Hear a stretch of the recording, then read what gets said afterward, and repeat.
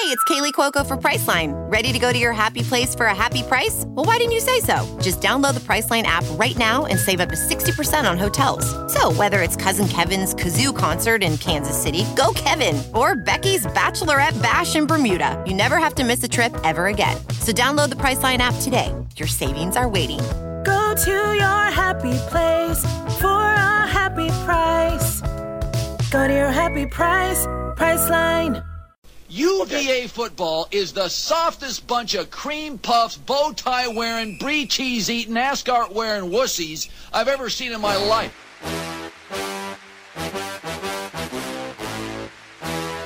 I want to punch people from UVA right in the neck. They wear suits to games. That's absurd.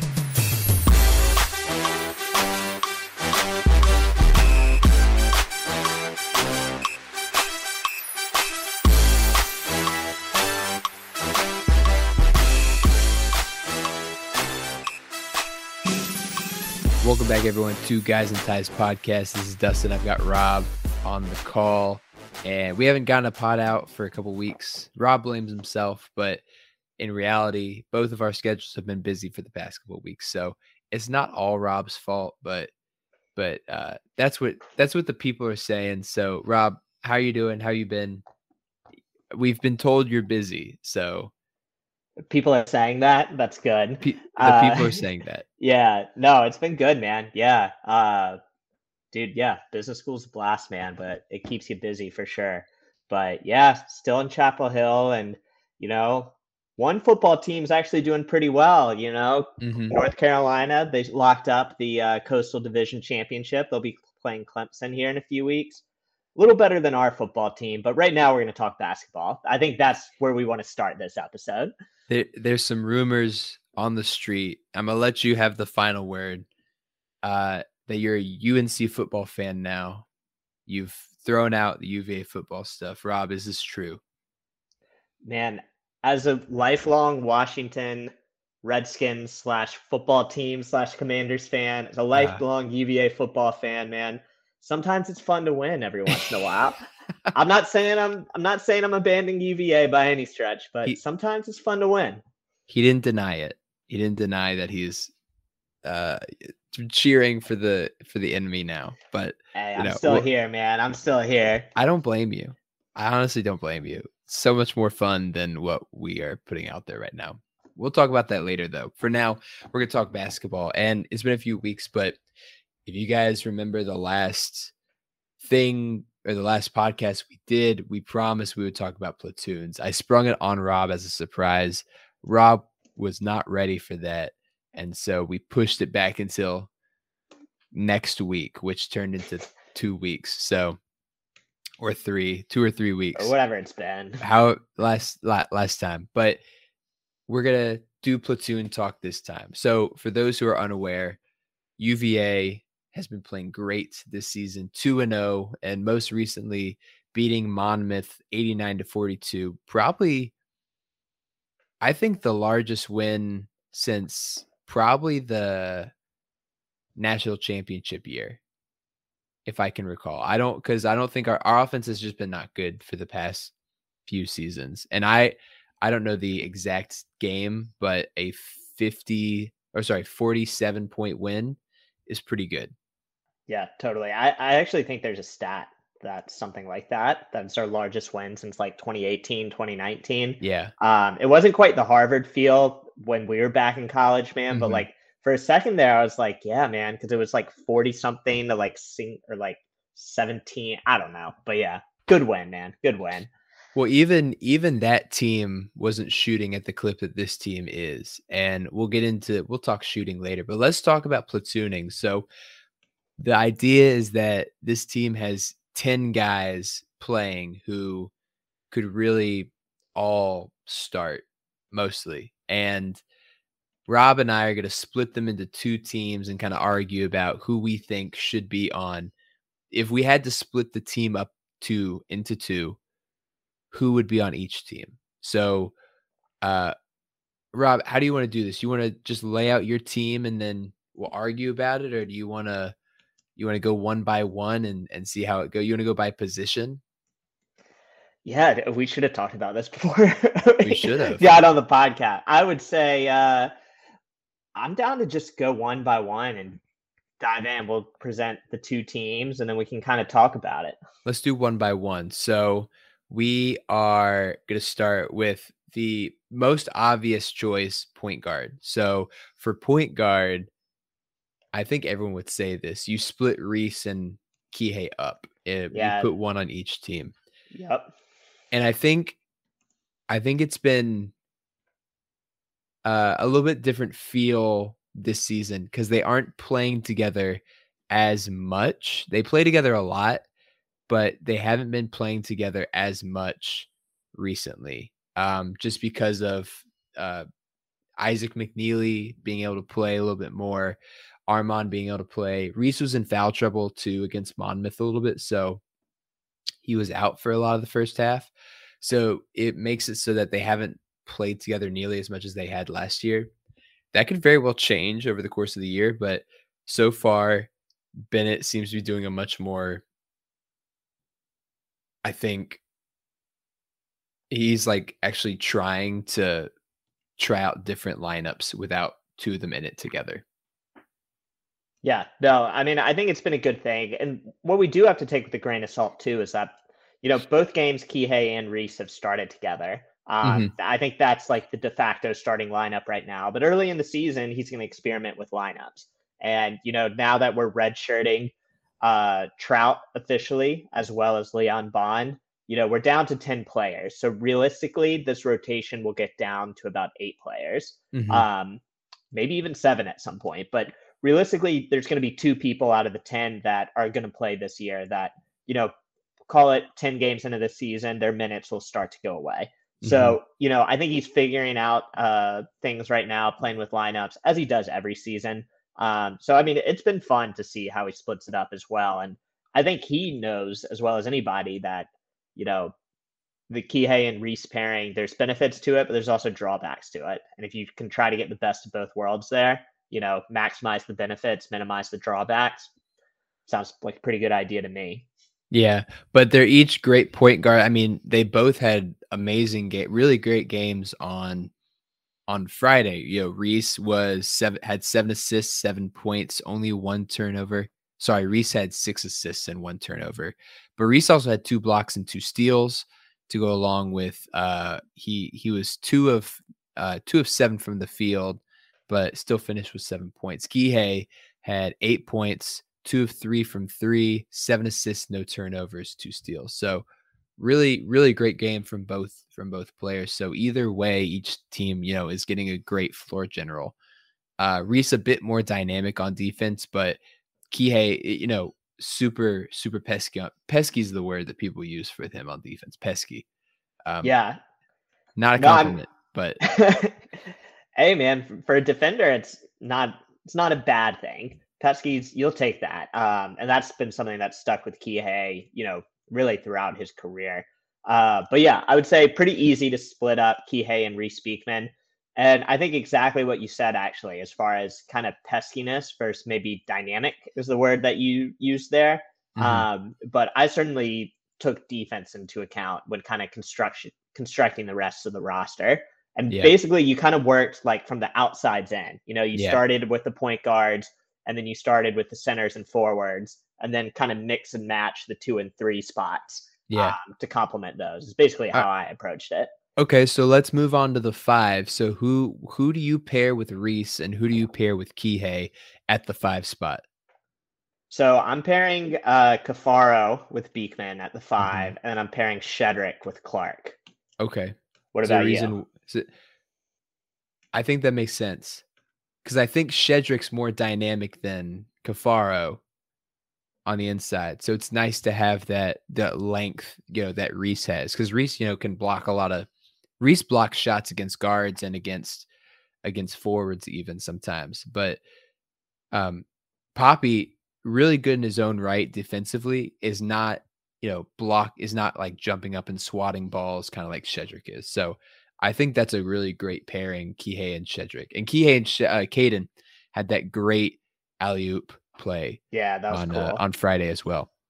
Yeah, and then the other way I'm approaching it too is I'm pairing the 4s and 5s together as well. Hmm. Because Jaden Gardner does so many things well. But frankly, Kihei Clark is probably more of a threat from 3, at least when he's open, than Hmm. Beekman is.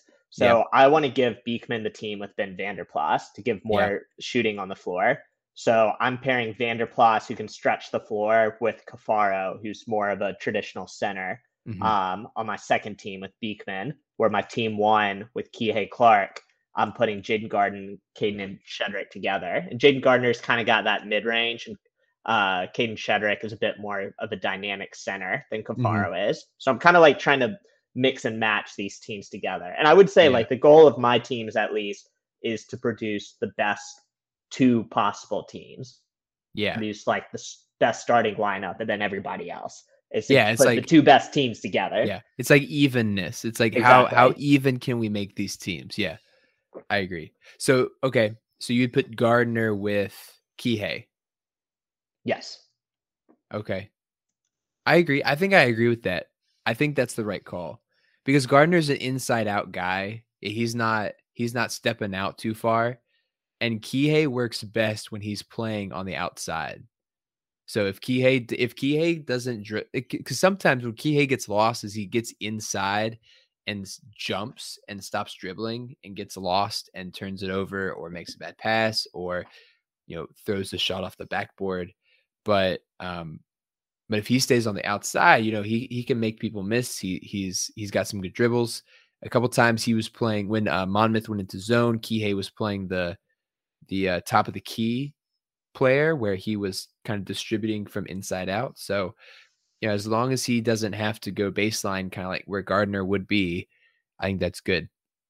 Now, I want to talk Gardner real quick. Gardner has been off for the past 2 games. Only he had 9 points in this game, but didn't quite look himself. He was 3 of 7 from the field. 4 fouls for Jaden as well. He picked up a couple quick ones in the second half where he didn't really play a ton, only 16 minutes. Are you concerned for Jaden at all, or you think this is just a funk that he'll get out of once he kind of figures out how to play with the new pieces around? I wouldn't say I'm concerned, but I'm definitely intrigued. Well, intrigue's probably the wrong word Yeah, too. intrigue's the wrong word. It's like you're excited. Yeah, well, no, that's the wrong word for his performance. But I am intrigued about how this pairing with Ben Vanderplas and Jade Gardner is going to work. And Mhm. they've played together a little bit at times, but really not much. And Tony Bennett was asked about that actually in one of the post-game press conferences. It might have been after Friday. Mhm. Basically, he said, it's going to be a lot matchup dependent. That maybe sometimes they'll play together, but other times they won't. We also have to. Friday, Cafaro did not play. He Mhm. was actually doing a game for the national team, I believe. He was actually at JPJ. He was in he was dressed. He was dressed. He just didn't play. Okay. So I don't know if he was like on call or if he had just played a game or if there's some rules regarding how much you can play if you're on international duty. In any Yeah. case, I didn't mean to interrupt you. Sorry. Oh no, you're fine. But yeah, so I mean, I'm very intrigued because we've seen what Ben Vanderplas can do. He Mhm. brings that floor spacing element. We know what Jaden Gardner can do. He just hasn't done it this season yet.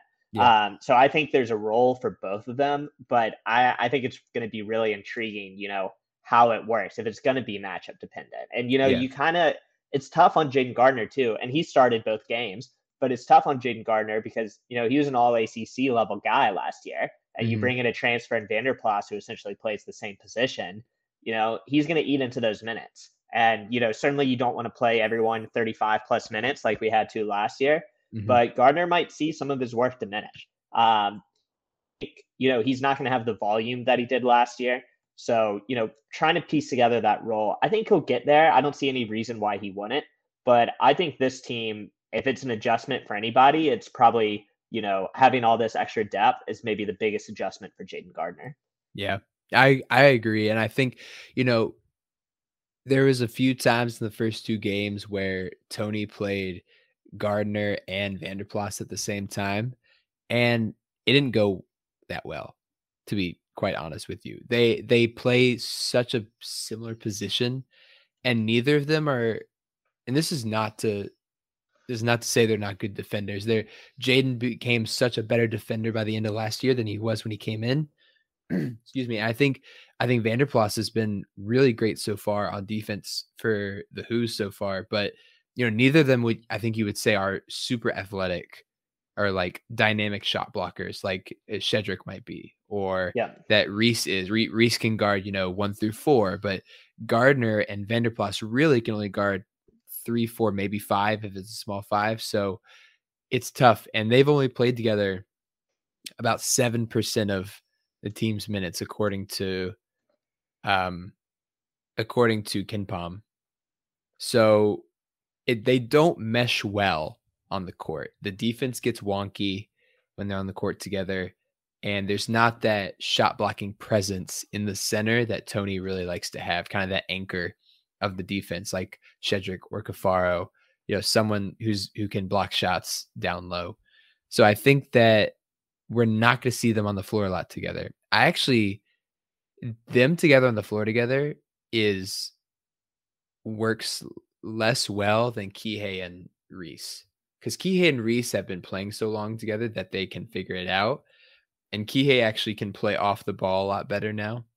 But Jaden and Ben, they haven't figured out how to mix yet. And so I don't think we're going to see them a lot together. I think it's really interesting to see how many minutes they both get each game, because playing together, I don't think is an option unless Vanderplas can play the 3, which we really have not seen him do yet.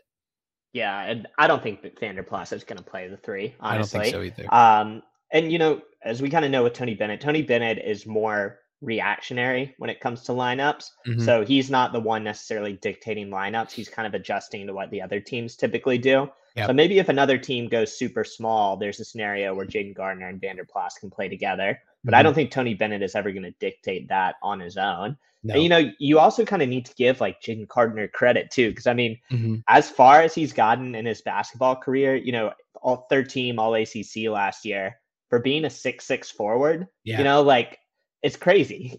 He's listed at 6'6". He might even be smaller than that. Yeah. But, there's not too many forwards that are 6'6" and play kind of a traditional game. He's not a pure back to the basket guy. We saw him really work on his mid range. He's not an Anthony Gill, but same idea. Gill, I think, was listed at 6'8", and he was really a traditional big. Gardner's even shorter than that.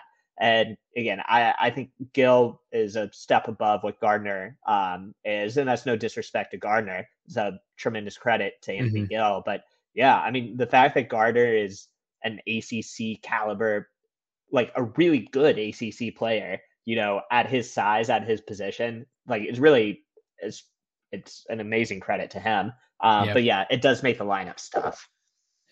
Yeah, and I think that Jaden playing less minutes than he did last year is also kind of weird, because if you don't play as much, you get out of rhythm, and and we saw him pick up a quick foul in the second half, and he was just like, come on, like he came in and he picked up a foul within like 30 seconds, and he was like I don't know, like what, like whatever. It's like it was like whatever, but yeah, I mean, we're lucky in that respect that we can bring in Ben off the bench to replace Jaden, and it changes the way the offense works too, because it's a whole different offense. We're not feeding, it spreads the floor so much.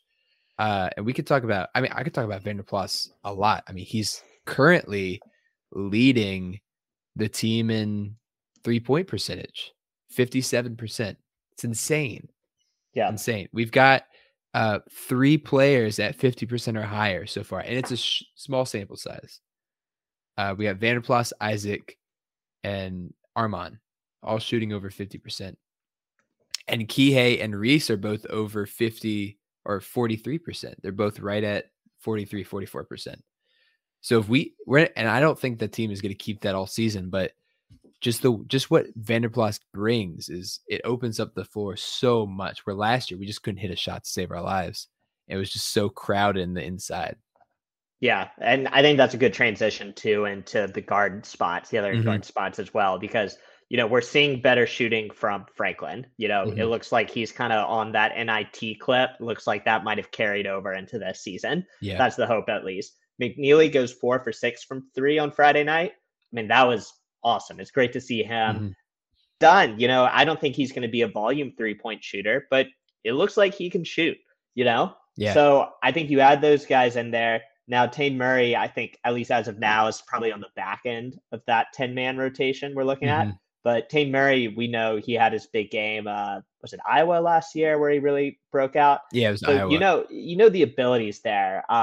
You kind of just hope that he's willing to stick it out and, really, really try to carve a rollout on this team. But yeah, considering, these teams, because that's ultimately what we're doing. I think we're doing a great job, man, condensing the season into our platoons, if you will. Yeah. But I think you start to bring all those players together. So, maybe we should have done this at the start, or just revealing the full teams here. So my team 1, I went Kihei, Armaan Franklin, Ryan Dunn, Jaden Gardner, and Caden Shedrick. And then my team 2, I did Reese Beekman, Isaac McNeely, Tane Murray, Ben Vanderplas, and Francisco Cafaro. And the reason I separated those as I did, we've kind of talked about the distinction at point guard, and we've kind of talked about the distinction in the front court. I think with Kihei Clark, you want to have another guy who's somewhat of a bigger guard and someone who can handle the ball if they need. And I think Armaan Franklin brings both of those. I also think with Kihei Clark as being a smaller point guard, you want to have someone at the guard who has that length. The guy that could be a really good defender. And we'll see how Dunn progresses there. But that's why I paired Franklin and Dunn with Kihei Clark. Not to mention, I think Franklin adds shooting on the outside to a team that probably needs it. You're not going to get 3-point shooting out of Jaden Gardner or Caden Shedrick. So then on the second team, essentially pairing McNeely and Tane Murray with Reese Beekman. McNeely is basically to provide shooting. And I think Reese Beekman is such a great ball handler. And we saw McNeely, he was a little, I'd say a little hesitant at times with the ball in his hands. So you don't want to ask him to do too much dribbling wise and ball handling wise, early in the season. So I think Beekman can be kind of a ball heavy guard. Whereas McNeely can come in and really focus on shooting. And I think Tane Murray adds a little bit of that element as well. Probably not the same sharp shooter that McNeely is, but I think Murray gives that pairing there to round out the two teams. So anyway, that's where I'm at. I like your team, and I'm going to disagree with your team. I think the 2 and 3 guards need to be paired by experience. I think that it should be Kihei, Isaac, Ryan. We said Vanderplas and Shedrick. I had Gardner paired with Shedrick. That's right, you did.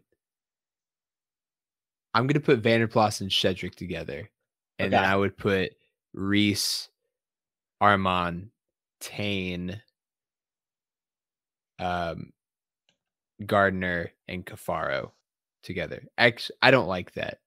You're right. No, Shedrick needs to be with Gardner, and I think. Hold on, I got myself confused. Okay, I got myself confused. Take your time, man. But what I'm saying, I actually think the 2 and 3 guards need to be paired up. Isaac or McNeely and Dunn, and Franklin and Murray, because I think that McNeely and Dunn can both score. So far, we know Tane has it. We haven't seen it yet, but Franklin can score on both levels, both shooting and getting to the rim. I think that, Tane has it in him, as we've said, but it's, 1 of 3 on Tuesday night, Friday night. Not a huge clip, but he's getting there. I think that if he's paired with Reese and you put Armaan there as well, and then you got Vanderplas and Cafaro in there, I think that's a solid group that would know the defense really well.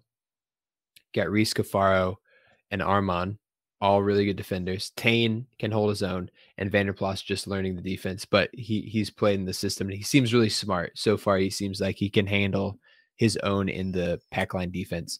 On the other side, you got Kihei, Isaac, great shooting, a little bit of ball handling. You have Ryan Dunn, who could bring it up the floor if he needed to, doesn't, and that's something we'll see later in his career more as is him dribbling it up the floor a little bit. We actually saw on Friday Isaac dribble it up several times and seemed less rushed than he did on the Monday night with the previous game against the other team, North Carolina Central. Yep. And then you finish off that team with Gardner and Shedrick. I think that evens it out a little bit better because you've got the experienced guys with Kihei and then the two forwards with the freshmen, which I like. So you kind of balance it out. And I like that the two freshmen play together so that they can learn a little bit. I'm thinking for the future as well. This is a mind exercise. I feel you, man. All right. Well, I mean, that's interesting. I think it's a fascinating exercise. Obviously, we're not going, what was it? 2014, 2015 Kentucky. Was that? Yeah. I think that was the team that was platooning. Yeah. But yeah, an interesting exercise nonetheless. Yeah, it's like super easy to like split some of these, but yeah, then it gets complicated. Like, how do you pair them together? Yeah. Now here's a question. If Isaac Trout or Leon Bond were not redshirting, would you switch them for anyone? Like interesting question. Yeah. Yeah.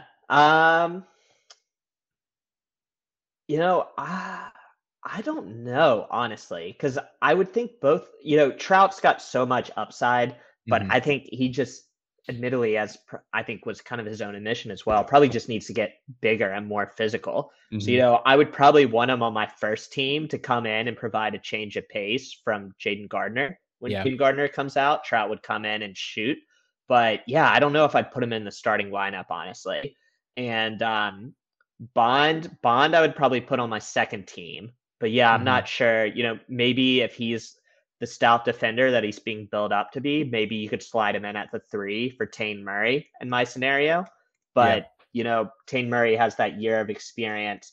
Don't know if I'd be ready to make that substitution right away. Yeah. So, yeah, I don't know. What about you? Would you change any of your lineups? It's so hard to say because, if you do that, then I think the weakest link on this team right now is Tane Murray. He's getting the least amount of minutes. Probably has the lowest ceiling probably of anyone on this team in terms of what he could do. Because you see guys like Ryan Dunn comes in ahead of, and Isaac Manili comes in ahead of Tane Murray at this point. Is that's not to say Tane Murray doesn't have a role on this team, but it's just saying that, at this point, they're better fitted for the offense and for the defense than Tane is. And so if you bump Tane off, does Leon Bond or Isaac Trout bring anything more to the table? At this point, really hard to say, especially with Bond, because we haven't really seen him at all in that situation, because Ryan Dunn comes in and shows right off the bat like he's ready to go. Bond, we haven't seen that. Trout, we saw a lot of it in the blue-white scrimmage. We see the shooting. We hear the talk about, the dynamicness of his offense. But, once again, does he know the defense at all? Probably not. We see this a lot in Tony Bennett's systems where the big guys take a little bit longer to develop than some of the guards. That look at, like, for example, Mamadi, Jay Huff, both of them took 4 years to really get to their full potential. For Jay, it was like 5 years to where he was really good. And with Trout, it's probably no different. Trout's like a Mike Tobey that is probably a little bit more athletic. Mike Tobey came in billed as a big who could shoot. They're about the same size. Tobey was also really small when he came in. So I feel like Trout could use that year, build up, learn the defense, come in next year and and fit right in once we lose 3 of our front court guys in Cafaro and Gardner and Vanderplas. Yeah. Yeah, no, it's definitely gonna be interesting. And Gardner and Vanderplas are officially out of eligibility. I think Mhm. Cafaro, if he wanted a 6th year, he could technically have it I because think of you're right. COVID. But Yeah. given how he's played internationally, I'd kind of be surprised if that happened. So Mhm. yeah, I mean, I agree with what you're saying. But yeah, and also to add one extra point, when we were talking about, uh, Mamadi and Jay Huff needing time to really reach their ceiling, all these guys, you could even put Akil Mitchell in there and Darian Mhm. Atkins, these Yeah. athletic front court people. It takes time to add weight and it takes Yeah. time to add good weight, which Mhm. is what Mike Curtis typically does with these guys. So yeah, I think he's going to have a great career with us, but I love the fact that he was willing and asked to redshirt. And, Mhm. it's different in today's world with one-time transfer and NIL. There's not many people that are willing to redshirt.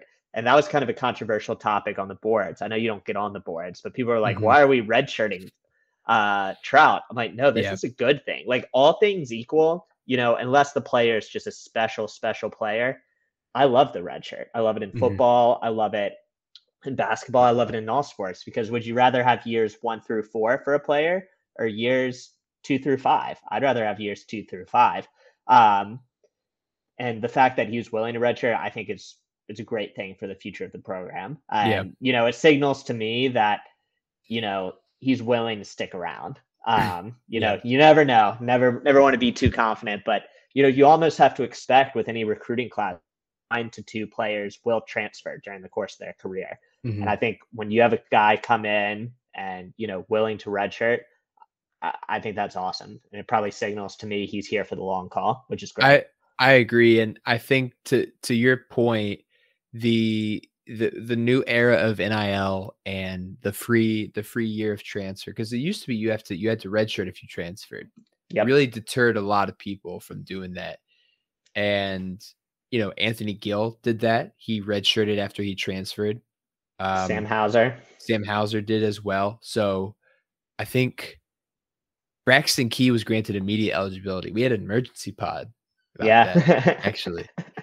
But yeah, we've had several guys had to do that over the years, and that used to deter people. But now you get one free transfer, and it makes it easy for a lot of kids who they go to a place that doesn't quite fit what they wanted. They were promised some stuff, wasn't delivered. But to that point, there was a great article by The Athletic interviewed Tony about his recruiting, and Tony was basically like, I don't sell kids on something they're not going to get. I tell them exactly what's going to happen to them if they come to UVA. It's probably like, you're not going to play unless you can play defense and you do this and that. And so he doesn't get kids to come here who don't want to be here and who don't understand what's going to happen. So it's really interesting. It's not interesting. It's good to see that they come here and then they're willing to redshirt because they know that they can do that. I think if you look at the NBA right now, you're seeing a lot of guys who have benefited from this system. A lot of guys, Sam Hauser, playing really well right now. Malcolm Brogdon took 5 years at UVA, doing really well right now. DeAndre Hunter took that redshirt year, doing really well right now. So there's a lot of guys in there. Anthony Gale, even he's a rotation guy for the Wizards right now. So I think this coaching staff is doing a great job of pointing to those guys and saying, look what we can do for you if you're patient and you wait it out.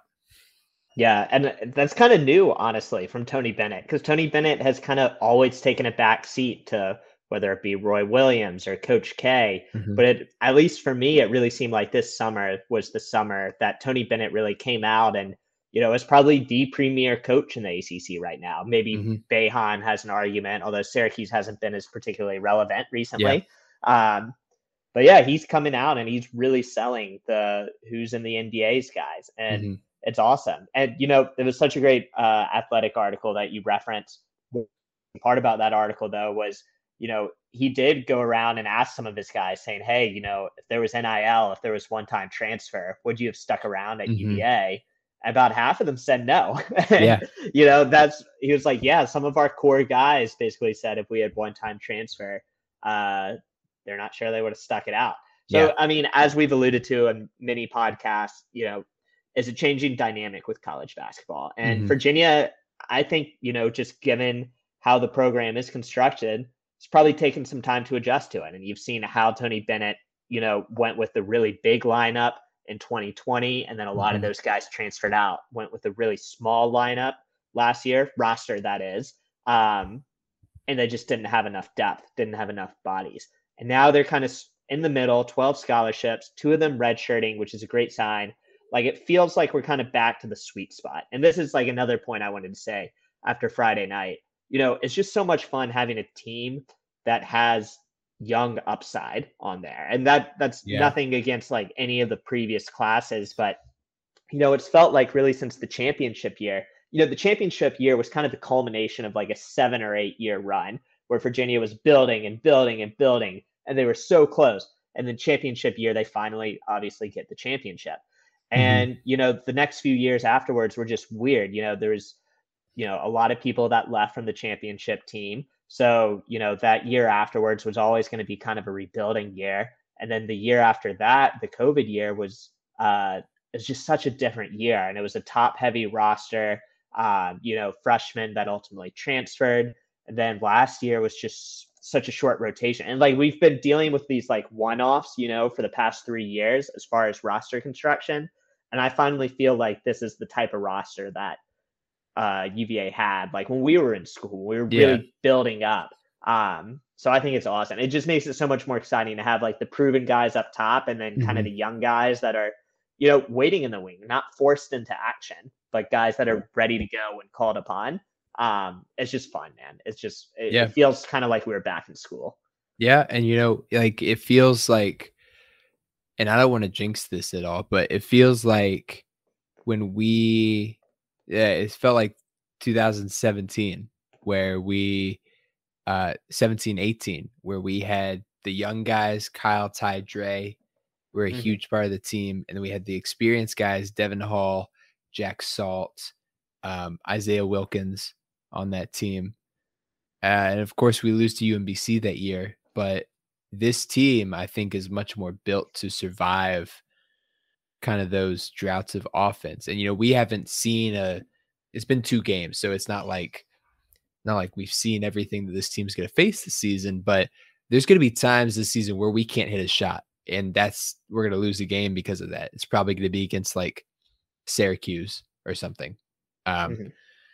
But we're gonna see what this team is made of over the next few months, and there's a good feeling when you're in JPJ, and those who go to JPJ or even watching it on TV. I think you can feel that this team is different than it has been for the past 3 years, which is a really good feeling because we haven't felt this way probably since the championship game or championship year, or even, the year after the championship year. We were pretty good that year, with Kihei was a sophomore. We won 8 games in a row to end the year in the ACC, including that home game against Duke where Jay had almost a triple-double. He was 1 rebound away from a triple-double. And so it was, I think that this team is well built for success. I think that this team is well built for longevity, and we're going to see what this team is made of over the next few weeks, and we're going to see how they do. Any last words?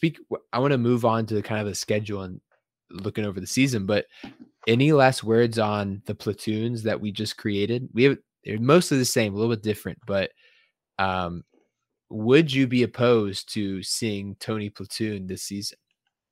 Yes, I'd be opposed because I don't think either of these are ideal, but I think there's flaws in each one. And I think when you rotate, you take advantage of, best of both worlds, if you will.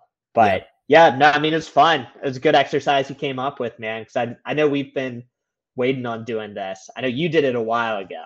Mhm. But yeah, no, I enjoyed it. And it's rare we have kind of a team that bisects so clearly. There's kind of Yeah. two of each type of player. Mhm. So yeah, it's a fun exercise, man. But yeah, down to talk about the schedule because I think we're gonna learn a lot starting next. Yeah, we're gonna learn a lot really soon, and even starting next week, we got a game tomorrow night. We're recording on Sunday night, but we got a game against Northern Iowa. Probably won't learn a lot in that. Hopefully, we don't learn a lot in that game. Yeah. But on Friday, November 18th, we're going against Baylor in Vegas, and then on that Sunday, we're gonna play the winner of Illinois or UCLA. And so those two games, we're gonna learn a lot.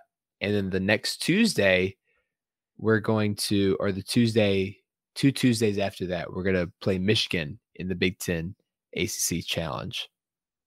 Those 3 games all against ranked teams, good teams, and we're going to learn a lot about our team during that time. So we're going to find out quick if we have what it takes to hang around with really good opponents, or if, we're just a good team that plays good defense, but doesn't have kind of the juice to make it far this season. So, Rob,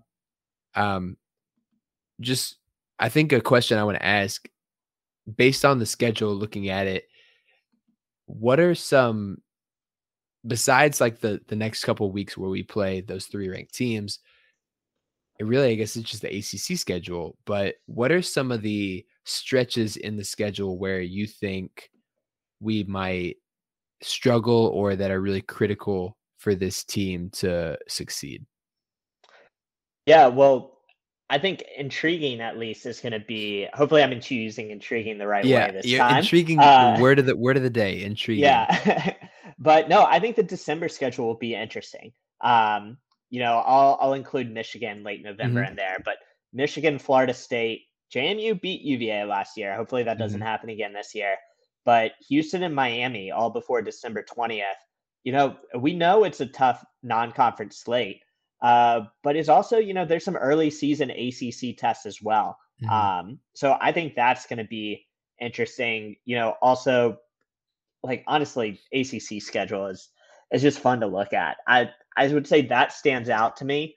I think the game against Carolina, admittedly, I'm really excited for. Mhm. So that'll be fun. That'll be Oh, in Chapel Hill. The now one that you're I'm a Carolina fan, Yeah, you're a exactly. Am huge I fan of Carolina that game. blue? Yeah. But I would say the stretch that stands out to me most is really this early season stretch, just because you're going to learn a lot about this team Mhm. as it faces Baylor and Houston, which are ranked 5th and 3rd respectively right now in the AP poll. Not to mention Michigan and then UCLA or Illinois, and then not to mention Florida State and Miami. 2 pretty good ACC teams. So yeah, I think the early season is the part I'm most interested in. And then the back half, once we get into the full tilt ACC schedule, that'll be fun. Mhm. But I think we're going to learn a lot about this team really quickly in December, which is what I'm really excited for.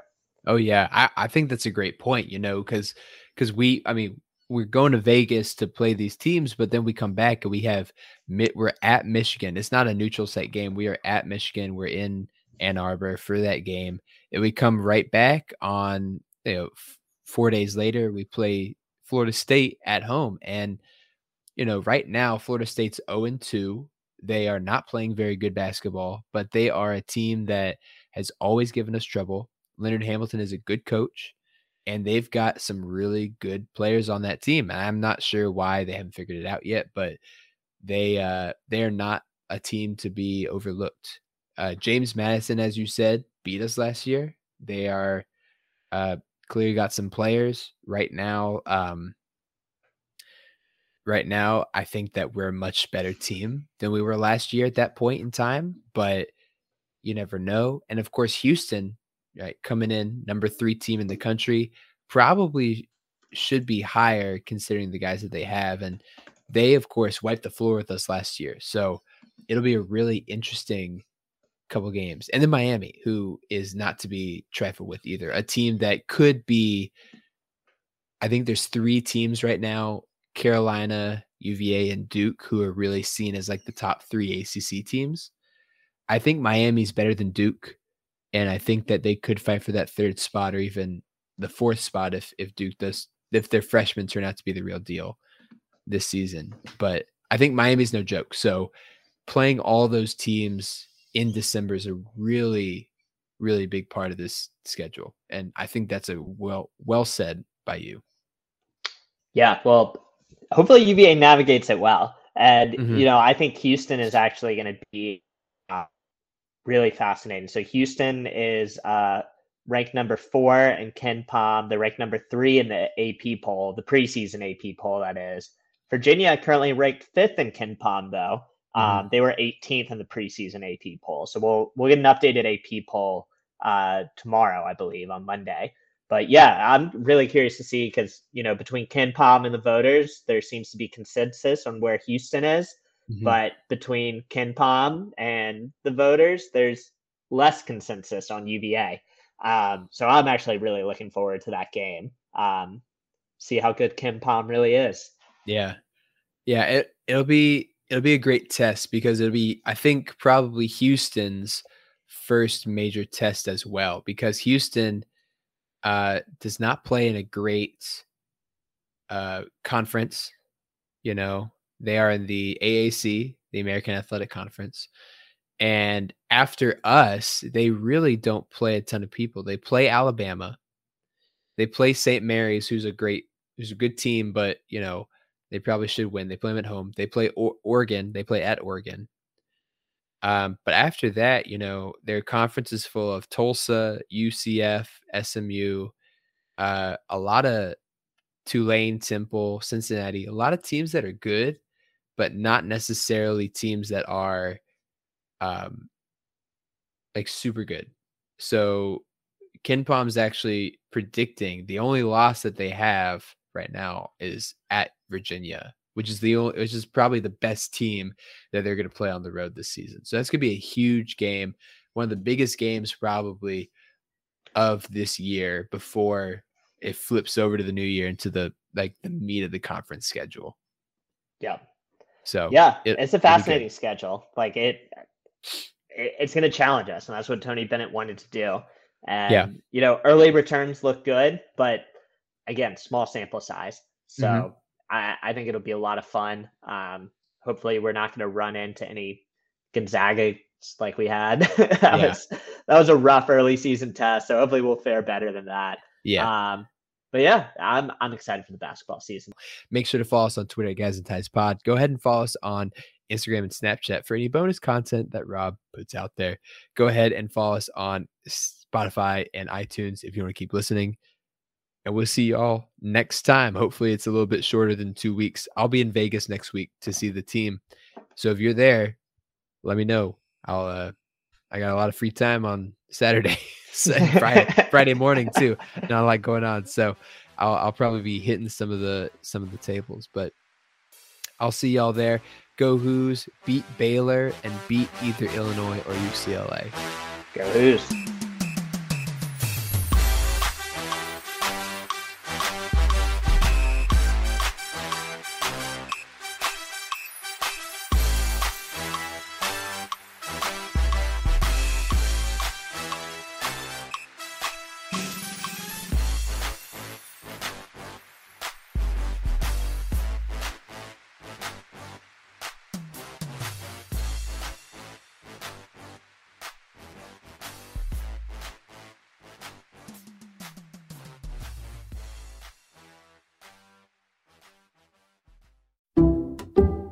Some people just know there's a better way to do things, like bundling your home and auto insurance with Allstate, or hiring someone to move your piano instead of doing it yourself.